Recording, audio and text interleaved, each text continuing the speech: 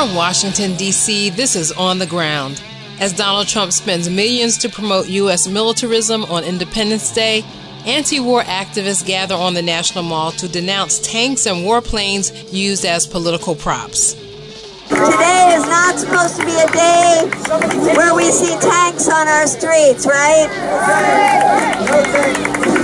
And very soon, we're going to hear the sound of bombers overhead. Today is not a day to hear bombers over our heads, is it? And as outrage grows over increased abuse of asylum seekers by the U.S. federal government, human rights defenders mark the 10th anniversary of the U.S.-backed coup in Honduras that is forcing Hondurans to flee north to the United States. The children and youth are the ones who are most affected by decades of foreign policies of the United States government in cahoots with Guatemala, with El Salvador, with Honduras, that have orchestrated military interventions, dictatorships, and massacres and genocide of our people. All these stories and much more coming up. Welcome to On the Ground, onthegroundshow.org, Voices of Resistance from the nation's capital. I'm Esther Iverem. Now, while July 4th, 2019 may be remembered as the most militaristic Independence Day put on by a U.S. president, with tanks and fighter jets, it was also a day for anti-war and human rights activists to gather on the National Mall. Defying rain clouds, they held the Trump is a Big Baby Festival, replete with a blimp depicting the 45th president as a diaper-clad angry baby clutching his cell phone. Medea Benjamin, co-founder of Code Pink, Women for Peace, said Trump's holiday celebration was a thinly disguised re-election event. We're paying for Donald Trump to force the military to be a backdrop for what looks like a campaign rally, doesn't it? Now the media has said, oh, Donald Trump promises that he's not going to say anything partisan today. Well, we say... Yeah, and we say just by being here, just by giving out the VIP tickets to his donors, just by giving out the VIP tickets to the Republican National Committee, just like using our tax dollars for his speech, that's pretty political, wouldn't you say? More voices from July 4th on the Mall after headlines. The dueling holiday festivities are capping a week filled with more damning reports about squalid conditions and inhumane treatment of migrants held in U.S. detention camps. On Monday, ProPublica published an expose about a secret Facebook group for current and former Border Patrol agents that includes racist, misogynist, and otherwise hateful comments about migrants, including about the recent drowning deaths of Oscar Martinez Ramirez and his daughter Valeria. There are also demeaning posts about Latinx female members of Congress, with one lewd photoshopped image of Representative Alexandria Ocasio-Cortez of New York being sexually assaulted by President Trump. Posts also included plans to disrupt the visit on Monday by members of Congress to a Border Patrol facility. And as members of Congress held a press conference after visiting Texas facilities on Monday, they were forced to scream to be heard over heckling Trump supporters who accused them of lying about what they had just saw and heard from those in prison, including the fact that children are still being separated from their parents. Representative Ayanna Pressley of Massachusetts told hecklers that their actions are hateful and racist.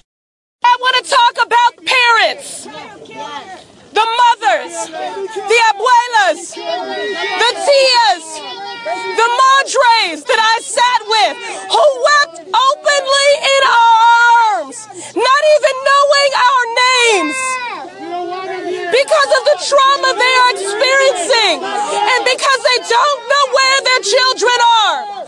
Keep yelling. This is very appropriate. Vile rhetoric for vile actions. Hateful rhetoric for hateful behavior. Racist words and venom for racist policies. Very apropos. This is bigger than a funding debate or about any speeches that we give here on the floor of the House of Representatives. This is about the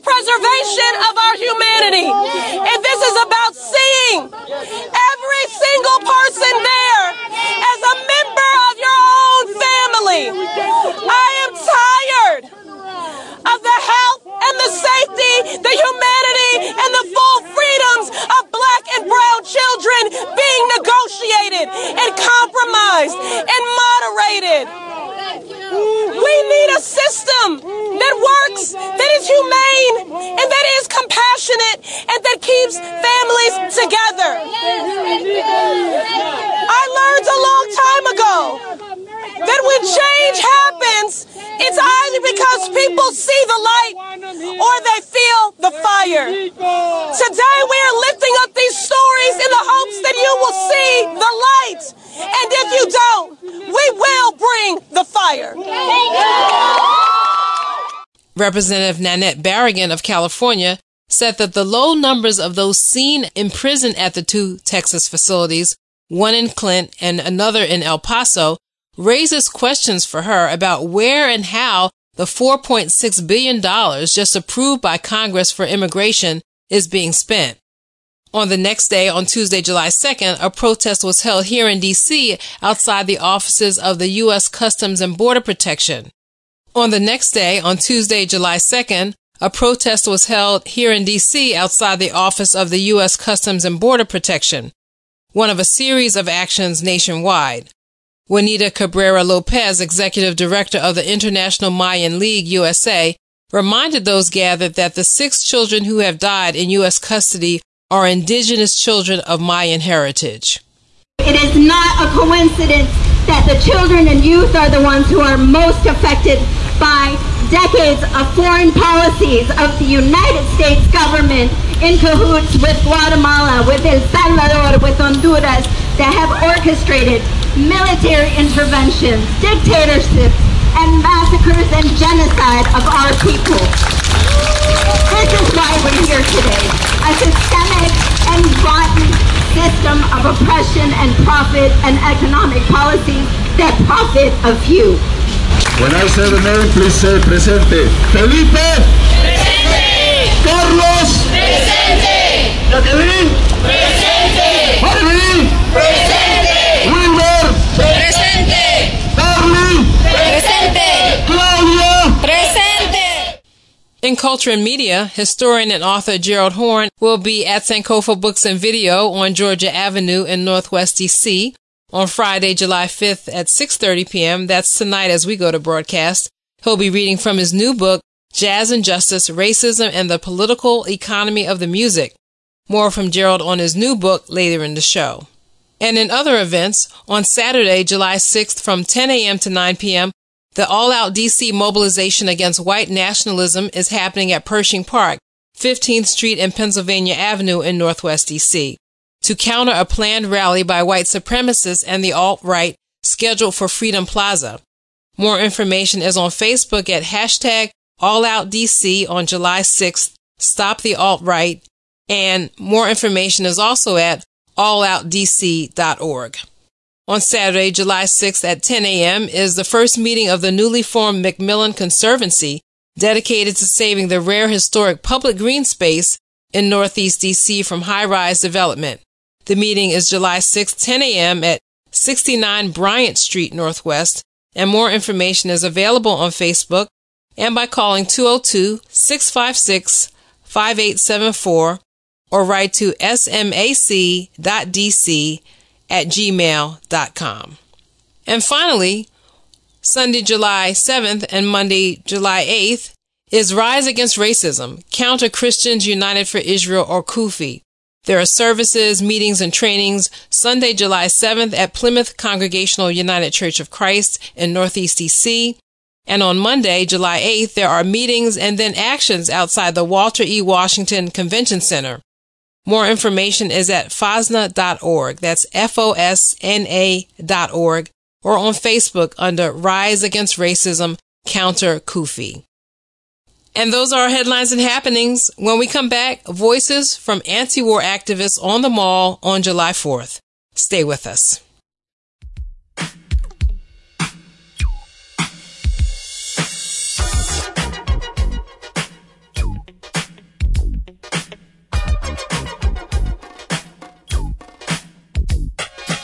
It's like a jungle sometimes. It makes me wonder how I keep from going under. It's like a jungle sometimes. It makes me wonder how I keep from going under.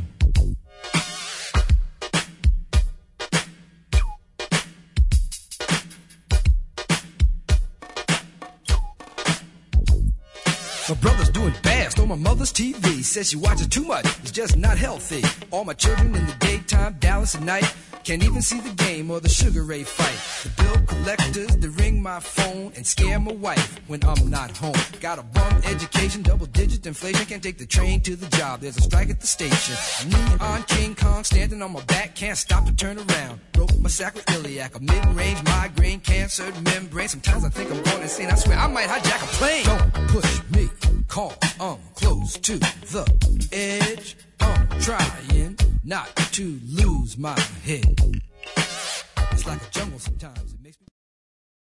As President Trump prepared to spend an estimated millions of taxpayer dollars on his heavily militarized and politicized July 4th celebration, Salute to America, Code Pink made sure to have an activist presence on the mall in opposition to the president's opulent celebration and his policies. Central to Code Pink's event was a display of the Baby Trump balloon. The blimp is a replica made in the United States of the original blimp flown in London. Anne Wright, former U.S. colonel and diplomat turned peace activist, gave concrete ways that we can be engaged in opposing imperialism in the Trump era and beyond. It is really important that we're here. As Medea said, I've spent many years in the military, 29 years in the military. I resigned as a colonel. Then I was a U.S. diplomat for 16 years, and it was as a diplomat that I resigned in 2003 in opposition to the war on Iraq. So for the last 16, almost now 17 years, I've been joining with groups like Code Pink, Women for Peace, Veterans for Peace. If you're for peace, I'm with you. So these signs that Code Pink's hanging out, make out, not war. Well, that's what we have to be doing, is we as citizens have to be really, really mean and nasty with our Congress people to say we aren't putting up with any more of these wars. You must stop getting us involved in these things. You must stop that. I mean, we think about Yemen, that poor, poor little country that we in Code Pink were in Yemen about 4 years ago, before all of this war from Saudi Arabia and the U.S. on Yemen. It is horrific what the international community has allowed to have happen. It is horrific that we, the United States, have been a key participant in killing hundreds of thousands of Yemenis and starving to death little kids. So please go after your Congress people, tell them no more wars anywhere, and stop supporting the Saudis in killing all of the Yemenis. Thank you. Oh yeah. And one other thing, we've all been working on the whole issue of Israel and Palestine. Code Pink Women for Peace had trips to Gaza in 2009, 2010. Many of us have been to Gaza at least 5 or 6 times in the years that the Israelis have bombed Gaza, just bombed it to smithereens. I've been part of a group that's called the Gaza Freedom Flotilla, and we have been sending ships to break the Israeli naval blockade of Gaza. And we've had people on our ships that have been killed by the Israelis, internationals that are trying to stand up for the Palestinians. And the Palestinians in the West Bank, whose homes are being torn up every day with new Israeli settlements in East Jerusalem. Those that are living in Palestinian lands, and yet now the illegal settlements, over 800,000 people are living in those illegal settlements. So it's not this Jared Kushner peace plan for the Palestinians. Well, it ain't good for the Palestinians. So please tell your Congress people to go after Kushner on that, and do support the people of Palestine. The people of Palestine, by Gaza, by the year 2020, they say it will be uninhabitable because of what the people or the government of Israel has done to Palestine. Thank you. Comedian Lee Camp was also among the speakers. He made connections to the U.S. military-industrial complex that precedes Trump, which his Salute to America celebration showcased with tanks and fighter jets, laying out the consequences of endless war. I want to go through some of these numbers real quick with you before it starts pouring. Although, I have to admit, I'll be excited to literally see it rain on Trump's parade. That'll be very exciting.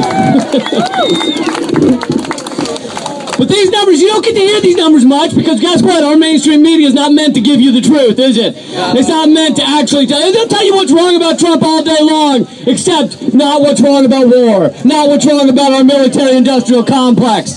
Our military-industrial complex, under Trump, drops a bomb every 12 minutes. Every 12 minutes, a bomb is landing somewhere, destroying someone's lives, hitting innocent civilians. According to the Pentagon's own numbers, 98% of drones hit unintended targets. You know what the term unintended target means? Innocent civilian. All right? They like to use those little euphemisms, make us feel good. It's an unintended target. No, it's not a target at all. It's an innocent civilian. They dropped roughly 40,000 a year. In 2017, the last time we have numbers, the year 2017, 40,000 bombs were dropped from our planes.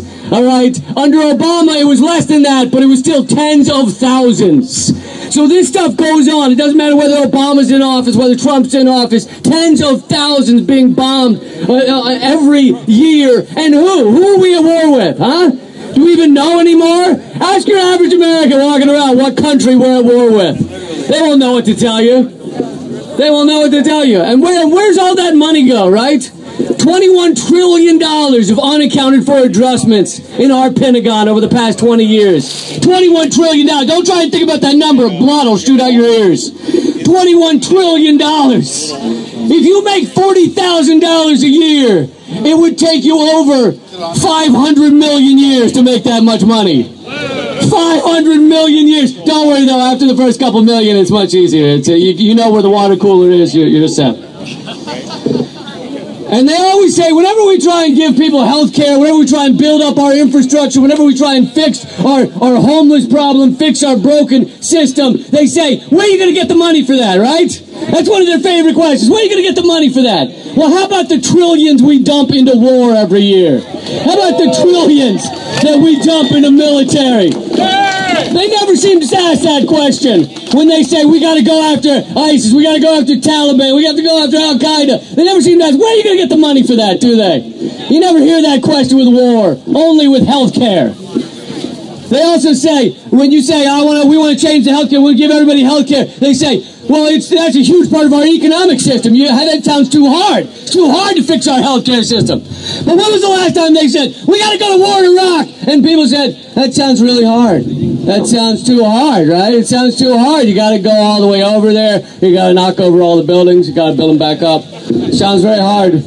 Sounds very hard. It's not too hard. We can do it. We just need the will. We just need the people standing up and fighting back. And if we did that, we could change it overnight. And we prop up all these people we claim to fight. ISIS is over there fighting with our weapons. The Taliban, we paid the Taliban to let our trucks through in Afghanistan so that we can fight the Taliban. Literally. I'm not making literally. That's why I always was curious how a ragtag group of people in flip-flops could compete with the most powerful military in the world. It's because they have us on their side. That's how they're doing it. We're fighting the violence we create. And this violence then comes home. That's what a lot of people don't like to talk about. This violence in our endless wars comes home to here. It comes home in our veterans whose minds we've destroyed, or sometimes physically we've destroyed them. It comes home in our police forces, the violence in our police forces. Nowadays, every protest you ever see, the cops are all riot geared up. They're ready for war. They're in weapons of war. And people go, well, they're there to keep the peace. No, it doesn't work like that. People don't dress like Rambo and act like Gandhi. It's not a thing, all right? Code Pink co-founder Medea Benjamin had these remarks about the trials faced in organizing the event in conjunction with the National Park Service, as well as the driving purpose of gathering people in this way. Well, it took us way over a month to get even a response about being here, and we wanted to be in the line of sight of the Lincoln Memorial where Trump is speaking. We weren't allowed to get that, and we wanted to put some helium in the balloon to get him off the ground and flying.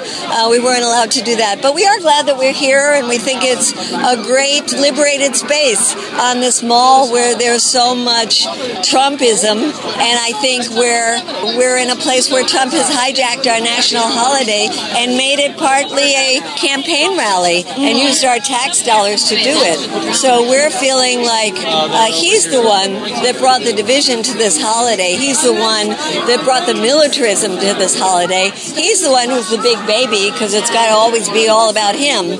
And so the big baby is a good symbol of why we're here protesting Donald Trump. Okay, great. Thank you. Thank you. From the National Mall, this is Chantal James. The name of this tune is Baltimore Goddamn, and I mean every word of it.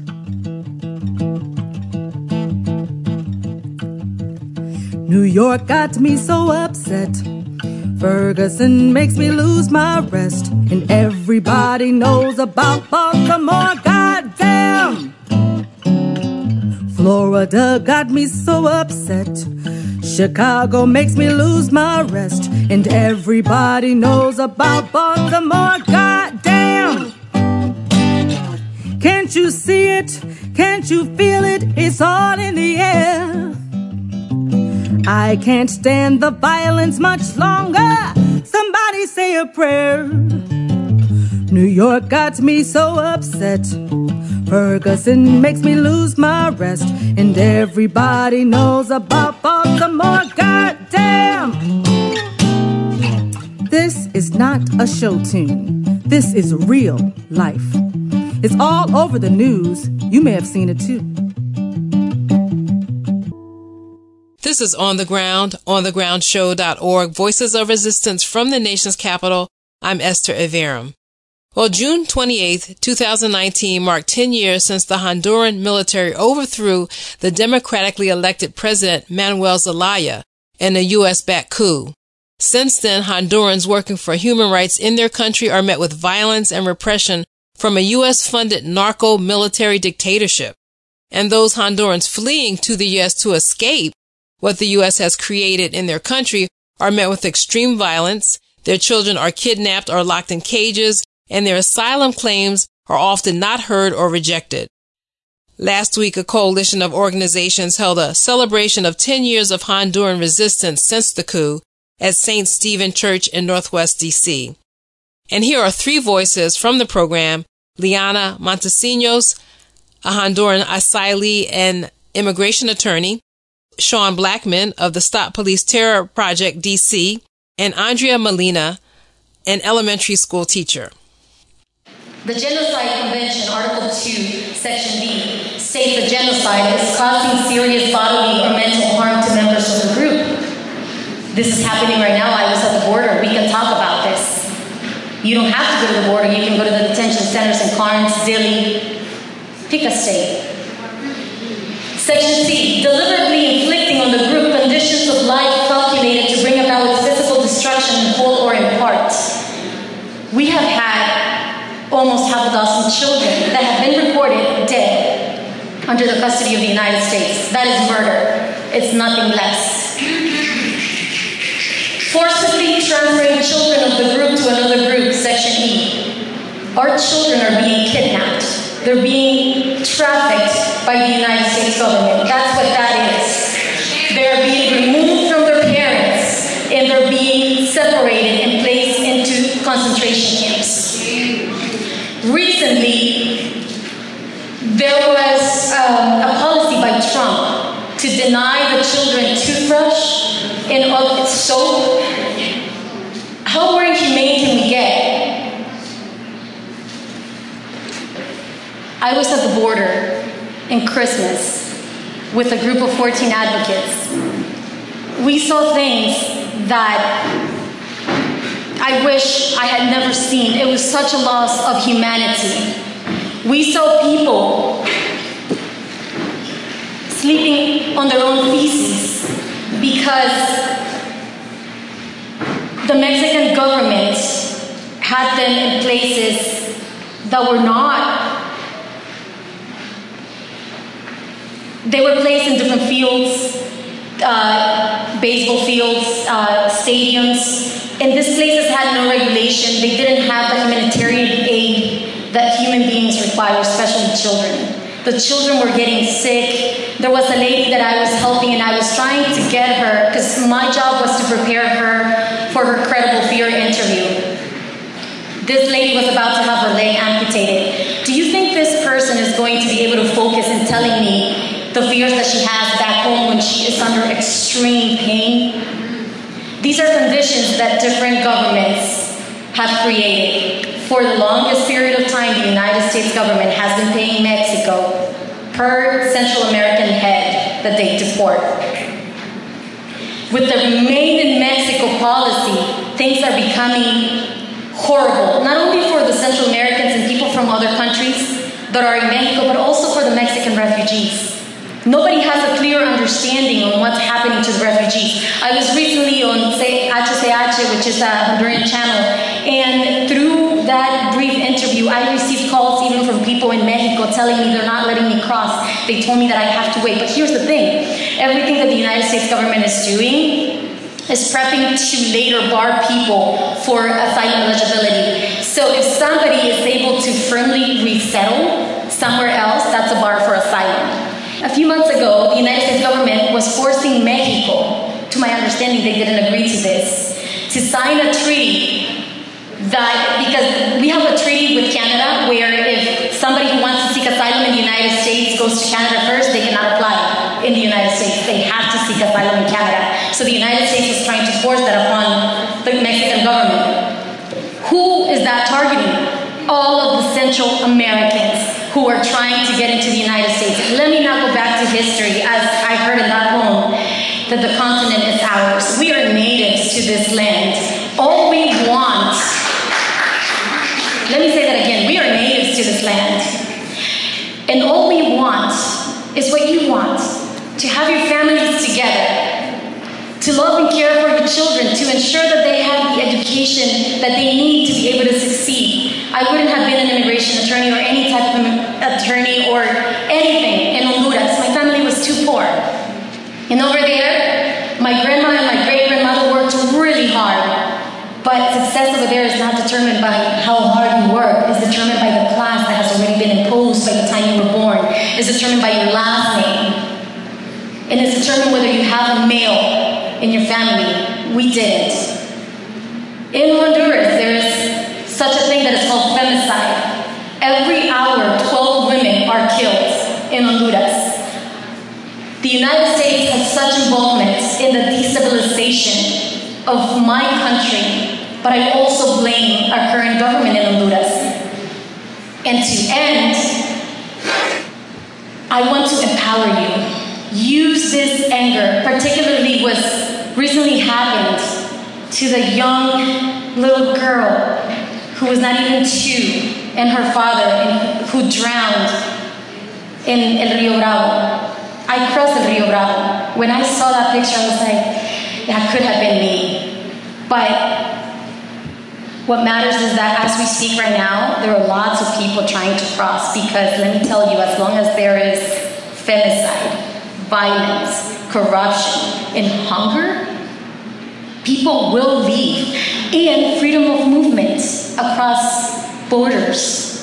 It's a human right. This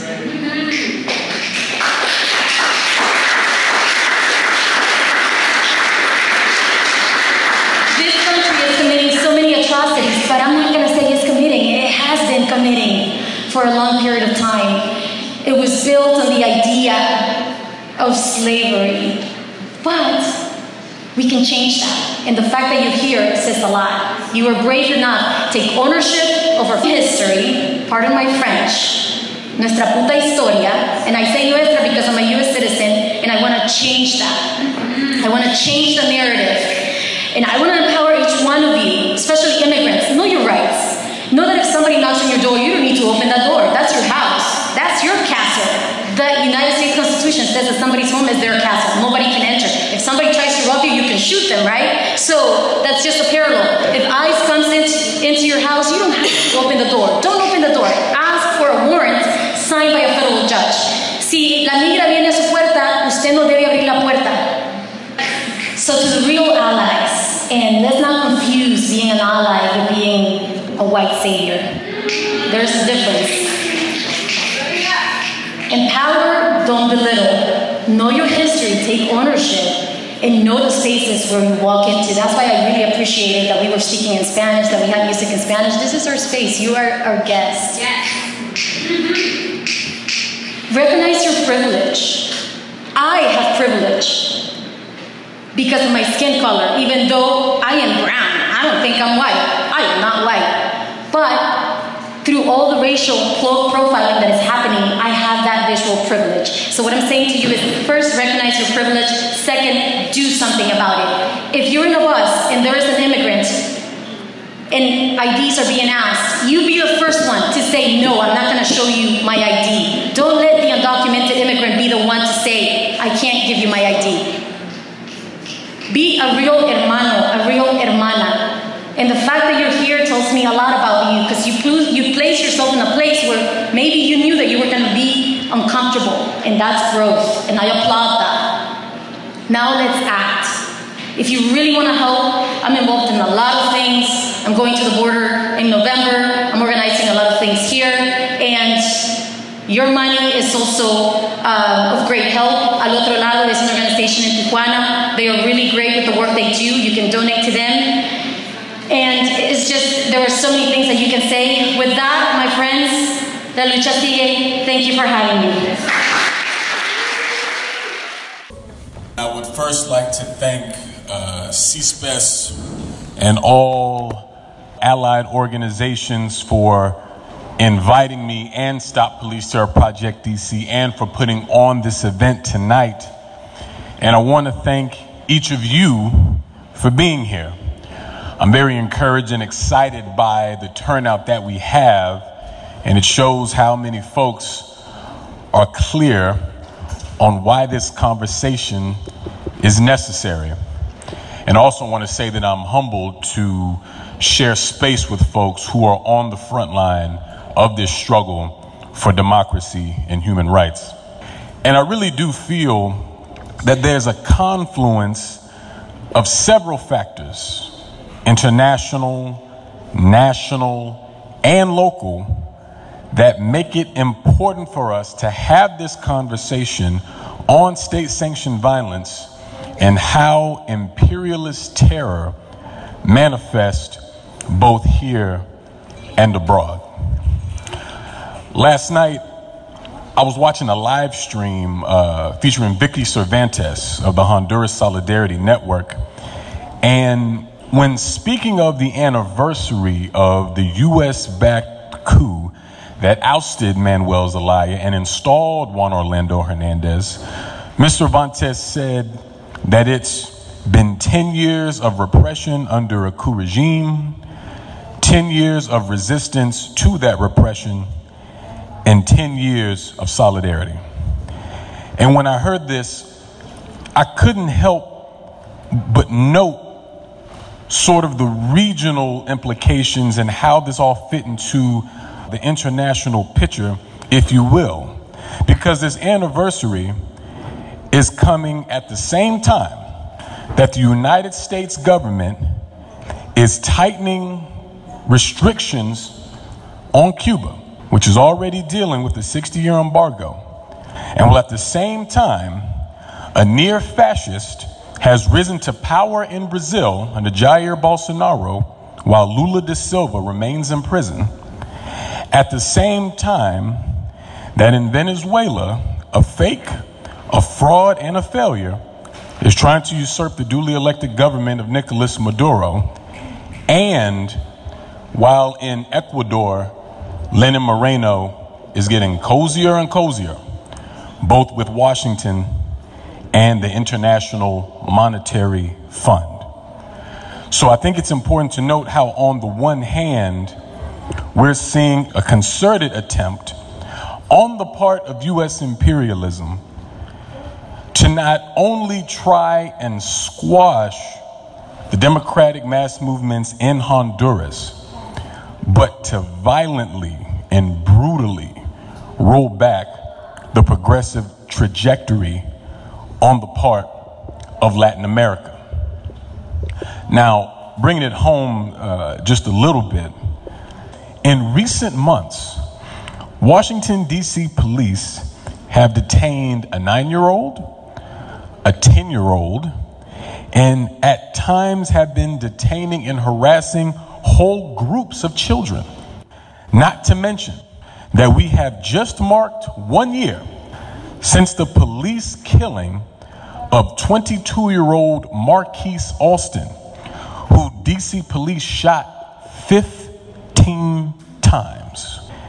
And Police Chief Peter Newsham claims that they have, quote, overwhelming evidence that Marquise, who, by the way, was the father of a 3-year-old girl named Lyric, fired an illegal weapon at the officers. But they won't release the body camera footage.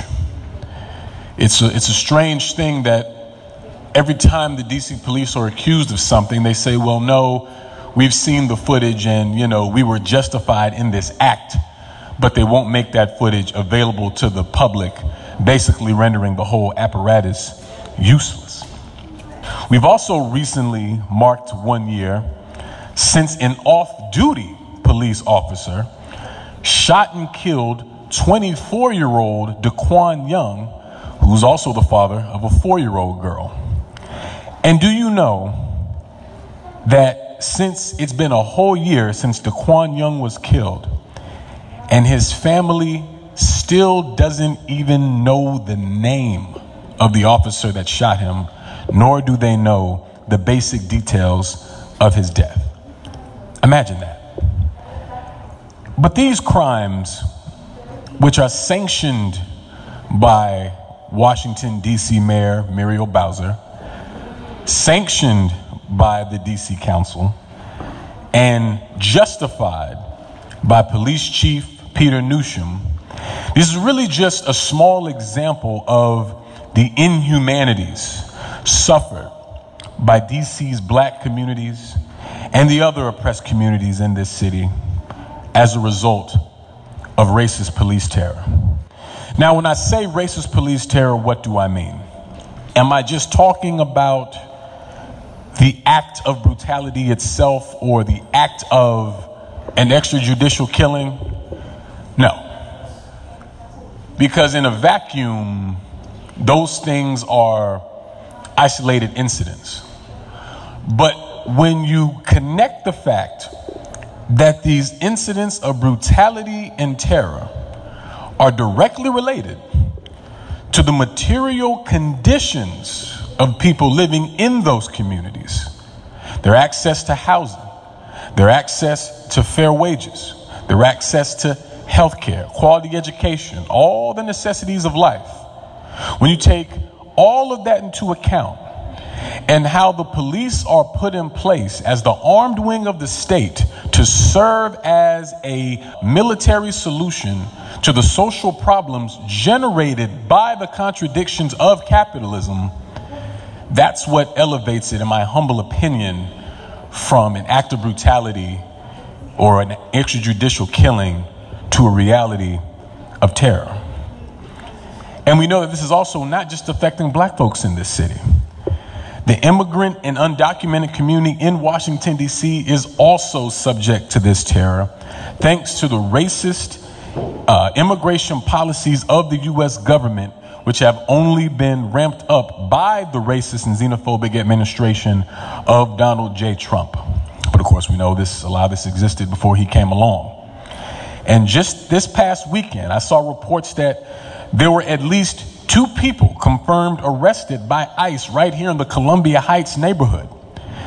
Now, these were not the sweeping raids that Trump promised, but not only is that now 2 more people, which is 2 too many, whose status and lives may hang in the balance because of these draconian policies, we're talking about a whole community which may potentially be living in uncertainty, in terror, not really knowing what's going to happen, all because of the sick inclinations of this gross, repugnant government. I believe this is one of the ties that binds our struggles. Because this connection between the local and international incidents of state terror, I think, begins to show itself a little bit. Because we have to ask ourselves about why people are migrating, the femicide, the political instability. And when you look into this, I don't think it's any coincidence that the United States government is never that far behind. And not only not that far behind, but are often at the root of a lot of it. It's like with the U.S. instigating civil war and other kinds of instability in Honduras, in El Salvador. And this government paints immigrants and undocumented people in that same criminal way that it does its black citizens. And the same government that's responsible for many of the conditions that leads to this immigration is also responsible for the dire conditions in the poor working and black communities right here.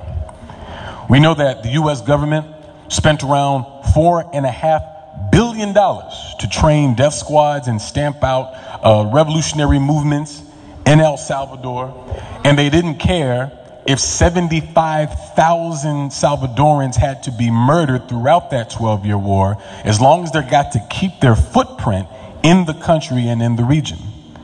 The same goes with Honduras. You know, this government doesn't care about the repression with this government's, the U.S. that is, with its fake cries about democracy and human rights. It claims to care about that, but not only has let in what somebody, you know, so articulately named earlier as a narco-oligarchy, not only let them in, but to also let the country be ravaged by these multinational companies. And also, of course, this allows the U.S. to keep a strategic military position in the region through Honduras. And I also got to say, I found out just today that there are thousands of Israeli troops in Honduras. Guess who's helping to train the D.C. police? You see what I mean? There's this thing that I'm sure some of you are familiar with called the Deadly Exchange Program, where Israel is teaching the D.C. police tactics of repression that they mastered in their apartheid regime and human rights abuses of the Palestinian people that continues on to this very day, to this very moment, through the Great March of Return that continues on. So, when I look at this whole thing, man, and I'm not foolish enough to think that this experience and this struggle is exactly the same. I don't believe that my experience here in DC is the same at all exactly as someone living in Honduras or someone trying to cross into this country or someone caught up in the concentration camps. But I am certain that the same systems of capitalism, imperialism, and white supremacy that is abusing and killing folks and making rivers of blood flow all through the other side of the border is causing that same suffering right here. People not having access to the necessities of life.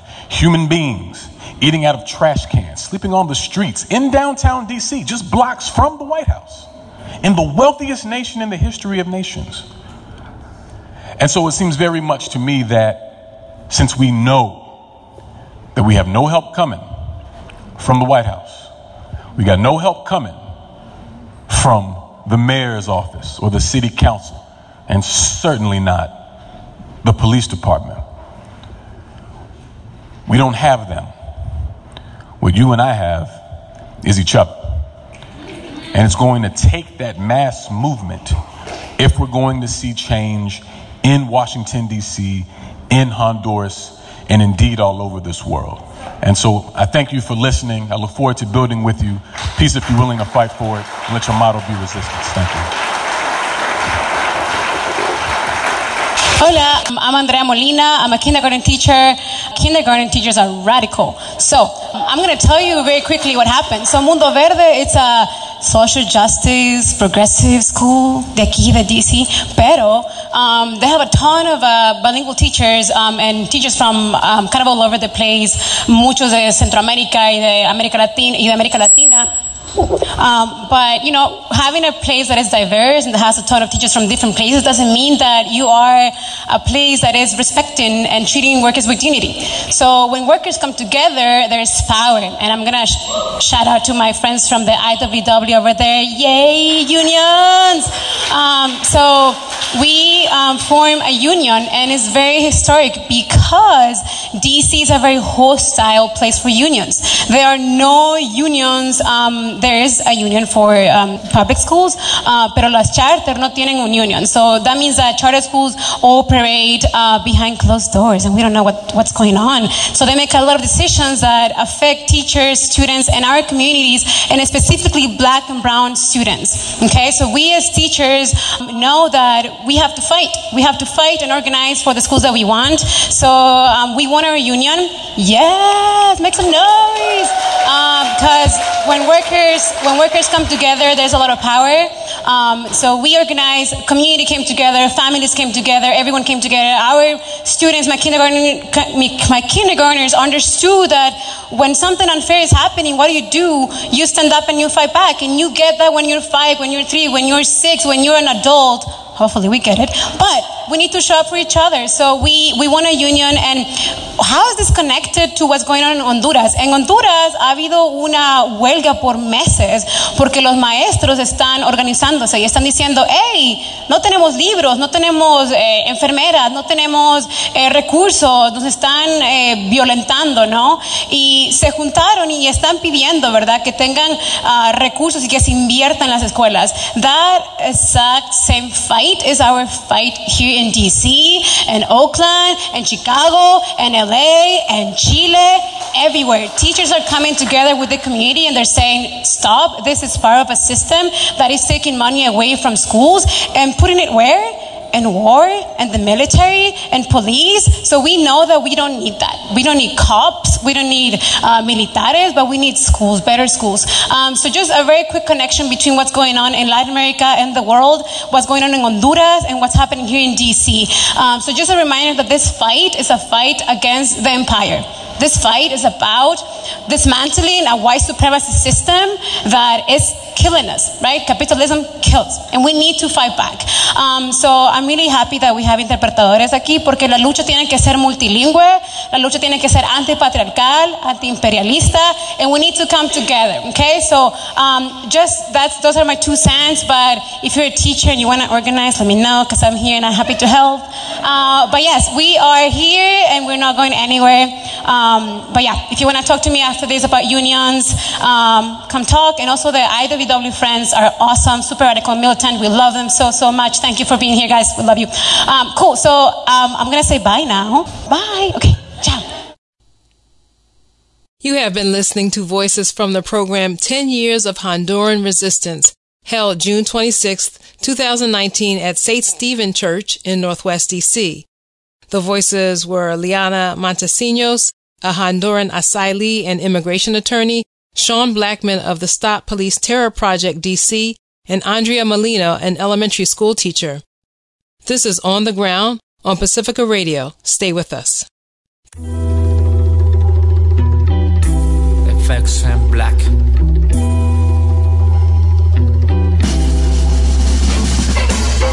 I'm inspired by the strength of the people. From the streets to the steeple, we all equal inspiración. Lo que me inspira es el poder de la gente, lo que usan su mente para revolución. Hey, I'm inspired by the strength of the people. From the streets to the steeple, we all equal inspiración. Lo que me inspira es el poder de la gente, lo que usan su mente para liberación. Hey yo, my heroes are young lords, adored and ready to go to war. In a society with racial anxiety, singing the blues of various hues and colors.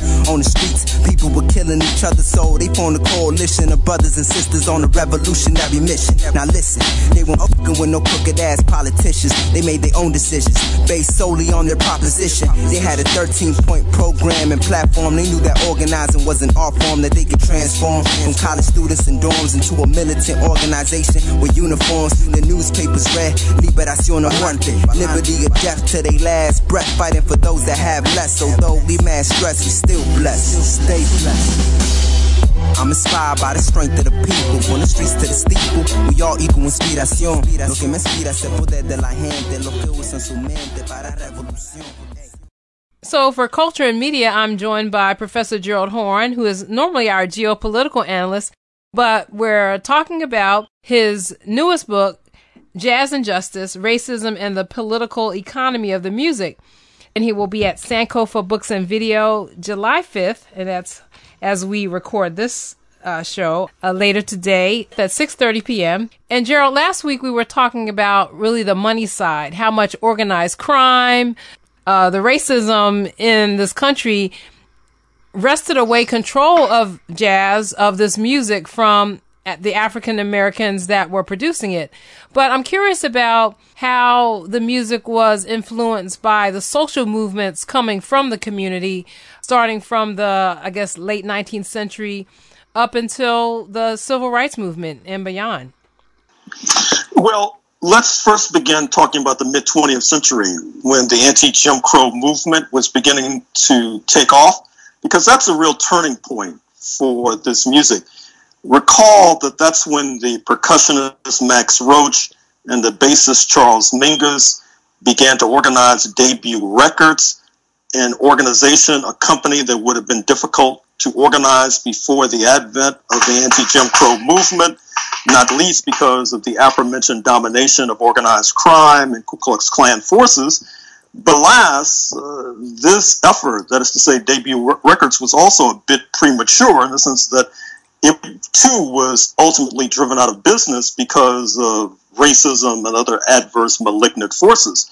However, it is fair to say that Max Roach in particular carried on and prevailed even after the demise of Debut Records. He became a major fundraiser, not only for the NAACP and anti-Jim Crow forces, but also for more left-wing and radical forces within the Black liberation movement. In fact, it's possible to say that Max Roach himself, who, by the way, has papers in an archive at the Library of Congress in Washington, D.C., was a soldier in the Black liberation movement. When you read his correspondence at the Library of Congress, it's not as if he was just raising money and then going along on his way. He was providing tactics and strategy as well. And I think that it's important to suggest that this kind of militancy was also reflected in his music. It was reflected in the We Insist Freedom Now suite. It was reflected also in the music of his comrade Charles Mingus, particularly the Haitian Fight Song, or the music that Charles Mingus did during the struggle against Jim Crow in Arkansas, when he produced music that was basically lampooning then Arkansas Governor Arvil Faubus. So these musicians and their music were a material force in terms of ultimately knocking down the walls of Jim Crow and U.S. apartheid. And how about before the civil rights movement? Were the musicians at all impacted by earlier efforts at kind of fighting white supremacy in this country? I'm just thinking about how so much music came out of what we call now the Great Depression, and how much labor music came out of that era. Were jazz musicians also equally active, or did that come later? It mostly came later. I mean, it was very adverse circumstances. So, but one of the things that I do stress in this book is how so many musicians during the era before the anti-Jim Crow movement takes flight were driven into exile. They were driven into exile in Asia, in Latin America, and in Europe. But this exile did not mean they had distanced themselves from the struggle. They were raising money for the movement in the United States of America. In my book on the Associated Negro Press, I pointed out that a vocalist for the Duke Ellington Orchestra actually was a correspondent for the Associated Negro Press as she traveled with the Duke Ellington Orchestra throughout Europe.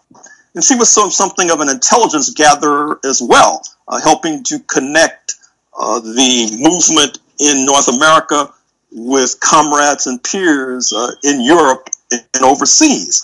And this is a story that I think needs to be told even in more detail than I was able to present in this book, Jazz and Justice. So finally, is there anything that we haven't covered in your book that you think that we should definitely mention before you go?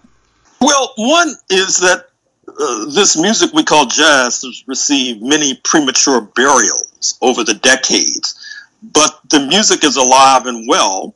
And in fact, I end the book by talking about a concert actually that just took place a few months ago in London, where Kamasi Washington, the celebrated saxophonist, and his band played to an audience of 5,000 in London just a few months ago.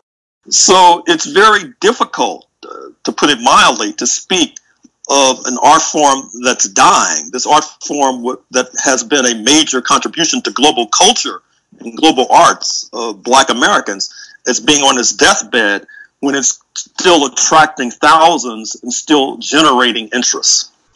Right. Well, I guess that just shows you it's about marketing and using the tools available to us on the World Wide Web and future platforms to come to continue to reach new audiences. Hear, hear. Right. Well, I've been speaking to Professor Gerald Horne, author of the new book, Jazz and Justice, Racism and the Political Economy of the Music. Again, he will be at Sankofa Books and Video July 5th, and that's later today at 6:30 p.m. Thank you for joining me today, Gerald. Thank you for inviting me. And the prolific author and activist Gerald Horne will have the last word on today's show. This is On the Ground, onthegroundshow.org, Voices of Resistance from the nation's capital on Pacifica Radio. Go to onthegroundshow.org to support us, work with us, and listen to all of our current and past shows. If you like the show, let us know by liking us on Facebook or Twitter under On the Ground Show. Catch the podcast on iTunes or Google Play under the title WPFW On the Ground. And if you like the show, support us on Patreon. The music we played this hour included The Message by Grandmaster Flash and the Furious Five, Baltimore Goddamn by Navasha Daya, and Inspiracion by Conrado Maluk. I'm Esther Iverum. Until next time, keep raising your voice. Peace.